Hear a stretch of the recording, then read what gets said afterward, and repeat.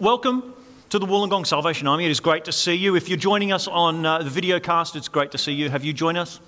We are in the second week of a series in which we are looking at social justice. We call this series Kingdom Come. Today specifically, on Junior Soldier Renewal Sunday, we are looking at God's mission. What does God want to see happen? Last week we had a message from, almost said Carolyn O'Brien, but it's Casey O'Brien.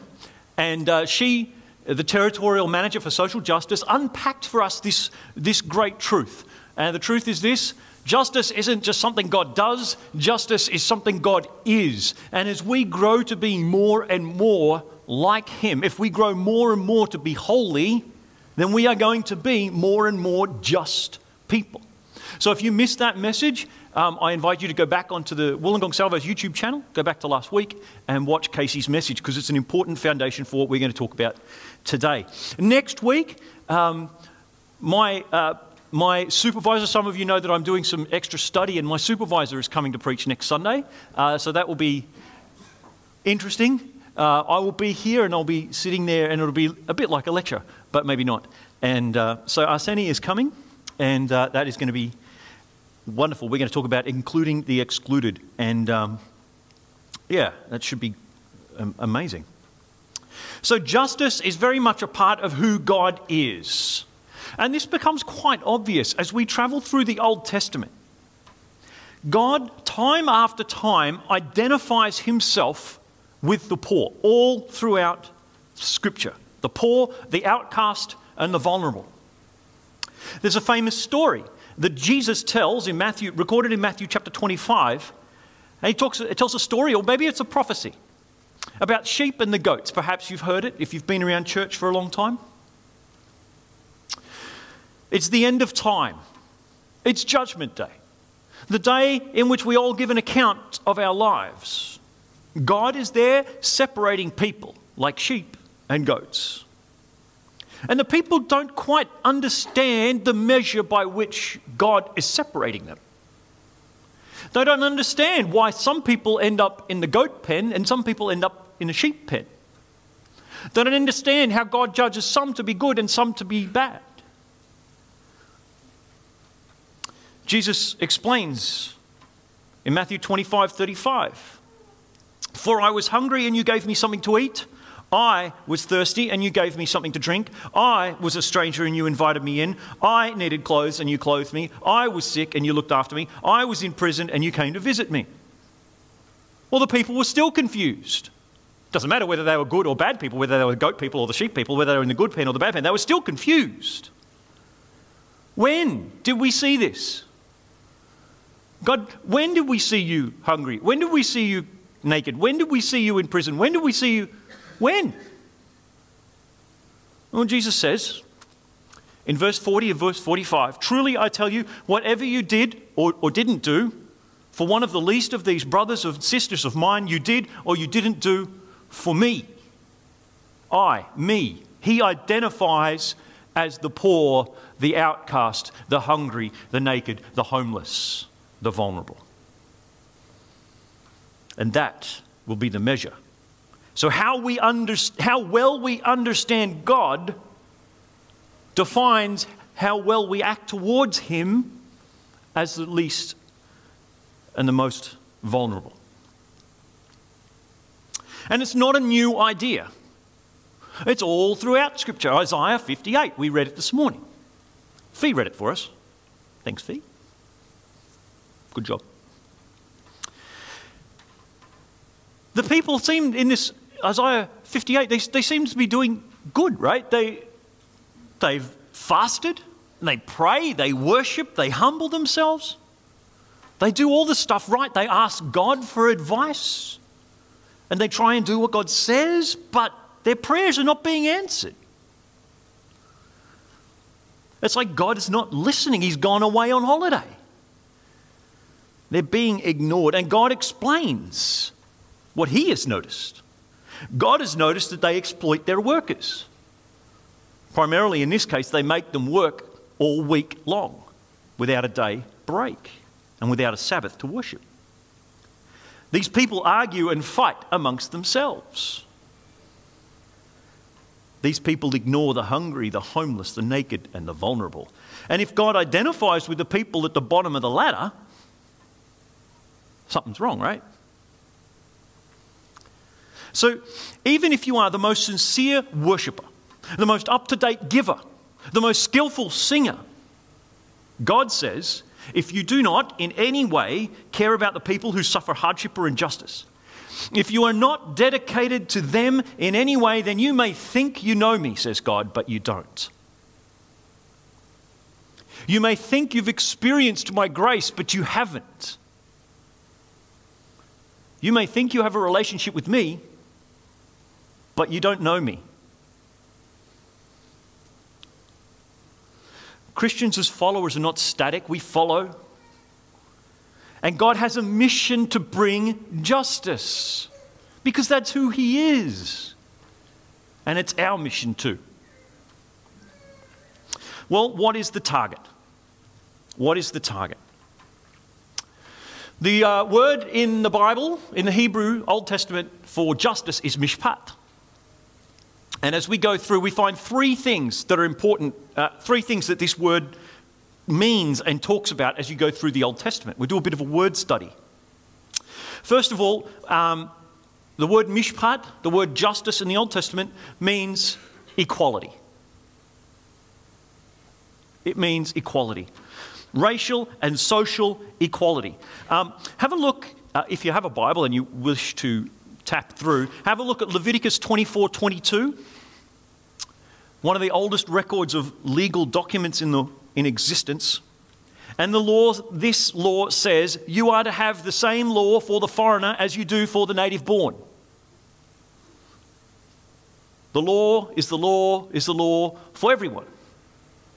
In ancient times, if you were for instance, if you were a citizen of Rome, you had far more opportunities, far more legal rights, far more pleasures available to you than if you were not a citizen and just someone who lived in the land. The difference between citizenship and permanent residency was huge. And the difference between permanent resident, an asylum seeker or a refugee, was the same as the difference between an ordinary person and a slave. But here is the law of God, and it is radical. And it says the law is the law is the law for anybody. There are no such thing as slaves and free and things like that. Just because there is asylum seekers or refugees, they are to be treated the same as citizens. That's what the Bible says in Leviticus. The Bible is full of times where God condemns the practice of giving and receiving bribes. Right? That's a fairly common thing, right? Do you know why that is? There are still cultures, plenty of cultures around the world that exists on the giving and the receivings of bribes. Why is it that God's law says no, we don't do that? The reason is simple. Because if you're poor, you can't afford the bribes and it's not fair. God's law forbids the giving and the receivings of bribes because it's not fair, because only the wealthy can afford them. Mishpat is about racial and social equality.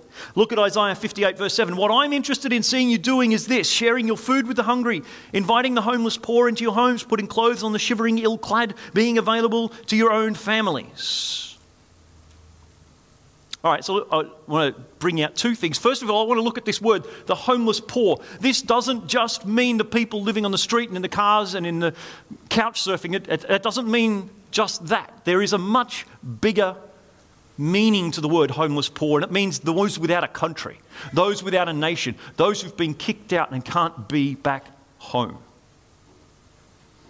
You are to take care of the refugee, is what that text says. The refugee and the asylum seeker. Also, this text, where it says in this translation, being available to your own families. Sounds all right, doesn't it? But it does sound a little bit self-serving when you look at the rest of the text, right? It's about my family.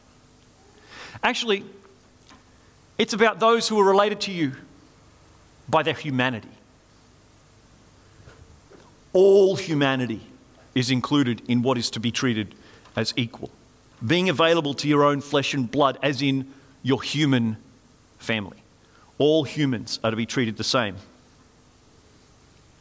And that was radical in its day. So that's the first element we learn from the word mishpat in the Old Testament. The second thing we learn is that it goes a bit further than just treating everybody equally. Secondly, there's a special concern in the Old Testament for vulnerable populations. It goes beyond just equality, right?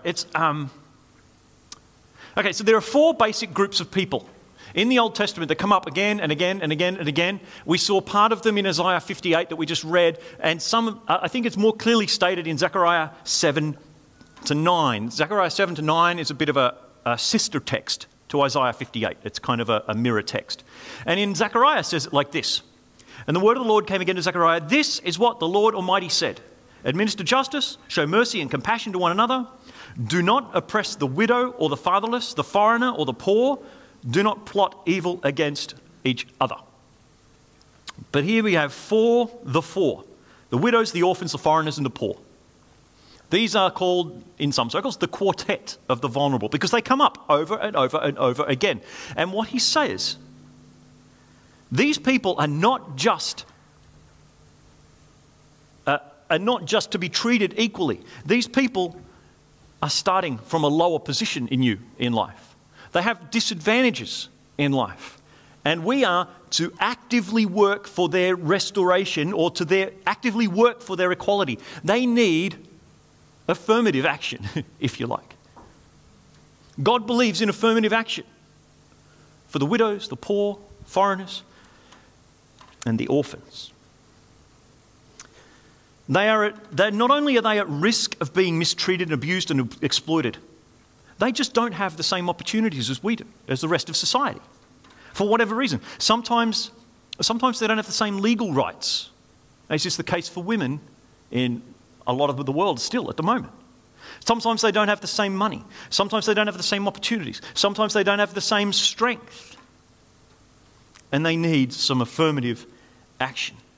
So justice, mishpat, goes beyond treating people equally. It involves the sacrifice of the blessed for those who have less. It involves charity. That is God's justice. But goes beyond that as well.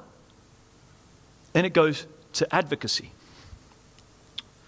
See, part 3 in Mishpat is about challenging social structures. It's good to feed the hungry, to clothe the poor, clothe the naked, house the homeless, and all that sort of stuff. It's great to do individual work, one-on-one, to treating everybody equally and to giving people what they need. But God's understanding of justice involves challenging social structures. Have a look at Isaiah 58, verse 6. Is this not the kind of fasting I've chosen? To loose the chains of injustice, to untie the cords of the yoke, and to set the oppressed free, to break every yoke. So there are groups of people who have been chained or yoked or oppressed by certain social structures. It's good that we are caring and we are sacrificing in order to help them. It's good that we're engaged in affirmative action. But at the same time, God's justice and God's mission is to loose those things that bind and oppress people. The social structures, the economic structures, the government structures. That is part of Mishpat. So if we truly know God, if we are grateful to God, if we truly understand our place in the universe, if we understand that 99% of who we are and what we have comes from God, then our participation in the mission of God is to bring fairness and equality to all, to participate in affirmative action for the vulnerable, and to fight for the freedom of the oppressed. That is justice, and it's a big task. Over the next 5 weeks, different guest speakers are going to come and to unpack elements of that justice and how we can be involved and participate in it. But I just want to talk for a minute about where our motivation, where our fuel, where our ability comes from to engage in this mission. to engage in this mission is interesting. I'm a scientist, an engineer by initial training. I'm a theologian now, don't worry about it. And I love systems. I work with systems all the time. I went to Melbourne the other month to work with a bunch of people who were building the systems of the Salvation Army headquarters. And you know what? They are project managers. So you know project managers are great. Project managers have systems to build systems to build systems. I love project management. It's great. Everything is just systematized.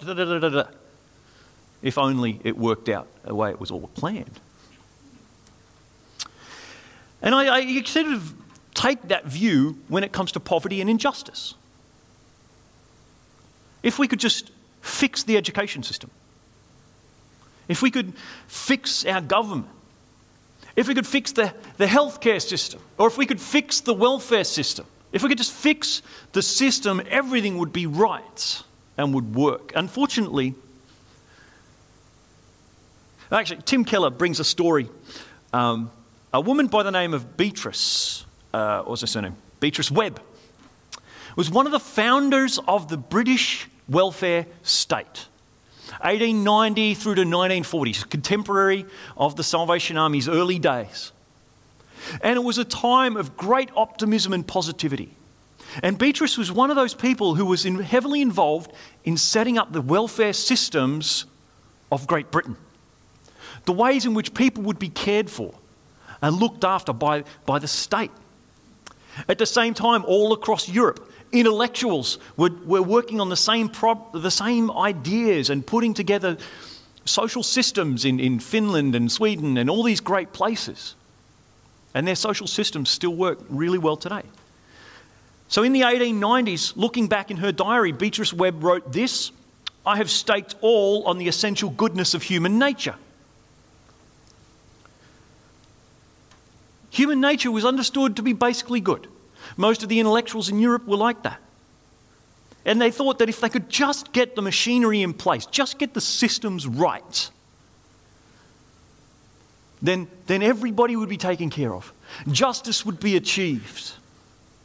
And the kingdom of earth, the kingdom of God would be real on earth for everyone. But 1925, Beatrice Webb wrote this in her diary: "I now realize how permanent are the evil impulses and instincts in man, and how little you can count on changing them by any change in the social machinery. No amount of knowledge or science will be of any avail unless we curb the bad impulse." It's a 35-year lesson learned. No amount of knowledge or science will be of any value unless we can curb the bad impulses of the human heart. This is why the mission of God and the mission of justice begins at the cross with your heart, your motivation. Look at Isaiah 58 again. These people thought they were genuinely good. They were religious, they were good. They did all the good things. They were dutiful in the pursuit of God's plan. They did their bit, but God wasn't doing his bit. And God doesn't then go and criticize what they were doing. They were doing the right thing. They were at church, they were singing, they were worshipping, they were wearing the right clothes, the sackcloth and ashes, and they were fasting. I mean, you've got to be committed to go without food. They were doing the right things. But God says, you're missing it. You're missing the whole point. Religion, or even any secular system of morality that tries to do justice out of a sense of this sort of duty, is going to fail.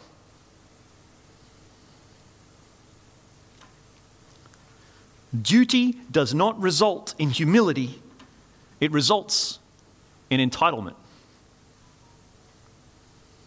Duty will always result in the minimum. People will only volunteer if they feel needed or wanted. People will stop serving and volunteering when it gets tough. People will do just the minimum required if they're doing it out of a sense of duty. Duty results not in humility but in entitlement. God calls his followers, that's us, to something else. Look at verse 13 of Isaiah 58. If you keep your feet from breaking the Sabbath and from doing as you please on my holy day, so that bit's fine. That's the law. Keep the Sabbath. Do what God wants. Fulfill your duty. But he then says, and if you call the Sabbath a delight, you can keep God's law. You can fulfill God's mission. You can engage in God's church and volunteer and all of that out of a sense of duty or obligation.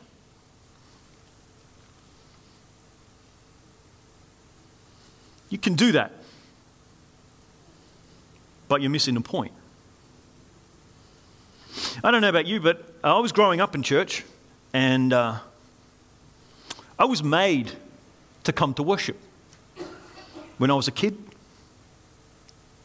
I wasn't allowed when I was 5 years old to stay home alone. I was made to participate in junior soldiers, Sunday school, singing company, junior band, all that other sort of stuff, and it was great. I enjoyed it. I appreciated what I learned, but the primary reason why I went to all these things was because my parents encouraged me. So long as you live under this roof.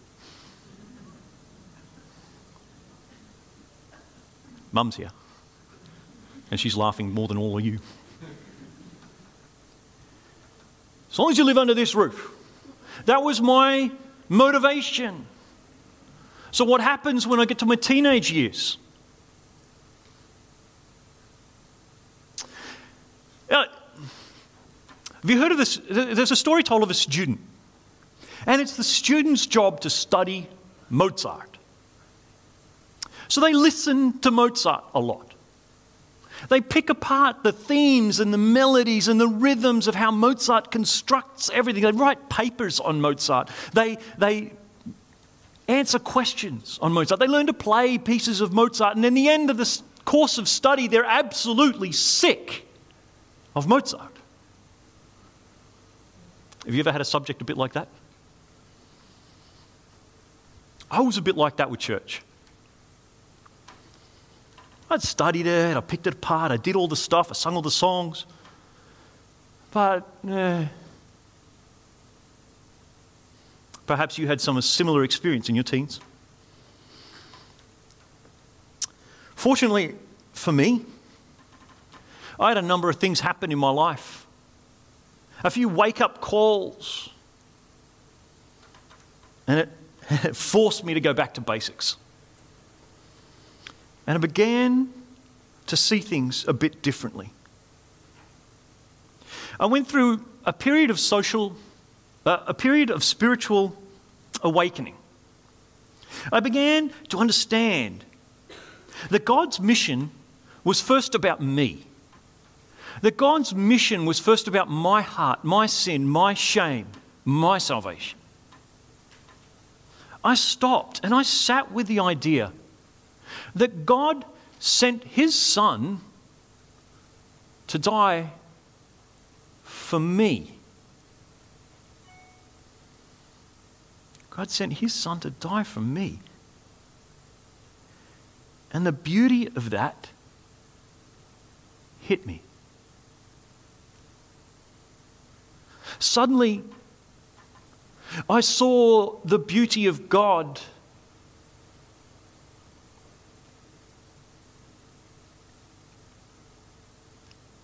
It's like suddenly Mozart randomly comes up on my playlist and I'm listening to it. And I hear it differently. I hear the beauty and the genius of the music as it plays. And I fall in love with it. I have a completely new appreciation for it.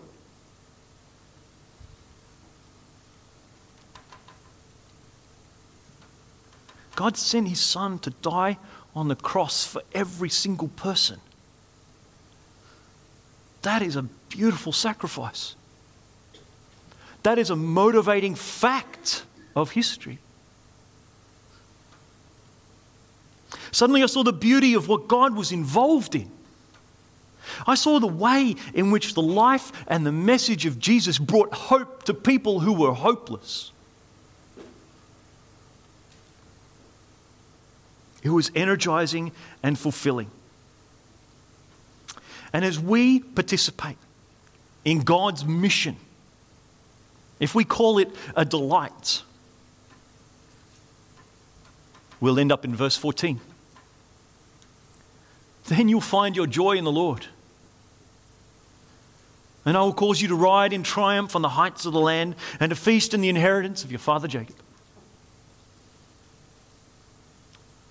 Then, Anne's going to come, we're going to sing a song. The song's called Beauty for Brokenness. And as we play it and as we sing it, I want to ask you a question. The question is a rather simple one.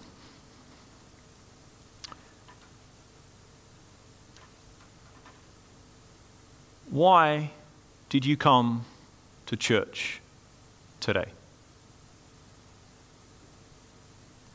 Why did you get up this morning, drive here, have a coffee, sit in a seat, stand, sit, stand, sit, sit, stand? Why? Perhaps you volunteer and serve in the ministries of the core. Maybe you serve on the front desk, maybe you serve in the band, maybe you serve multicultural ministries, maybe you serve upstairs in the first floor program, maybe you serve in our youth ministries, maybe you serve in our children's ministries, maybe you serve. Why? Why do you do that? Is it out of a sense of duty? Out of a sense of obligation? Or do you know deep in your soul the beauty of Jesus? Do you know that Jesus died on a cross for you, for your family, for your friends? Do you know how freeing that is? How no longer do you have to live with sin and shame, that you can be a new man, a new woman every day, free from the ties that bind and the things that hurt. Do you know that? Why are you here? Why do you serve? What is the fuel?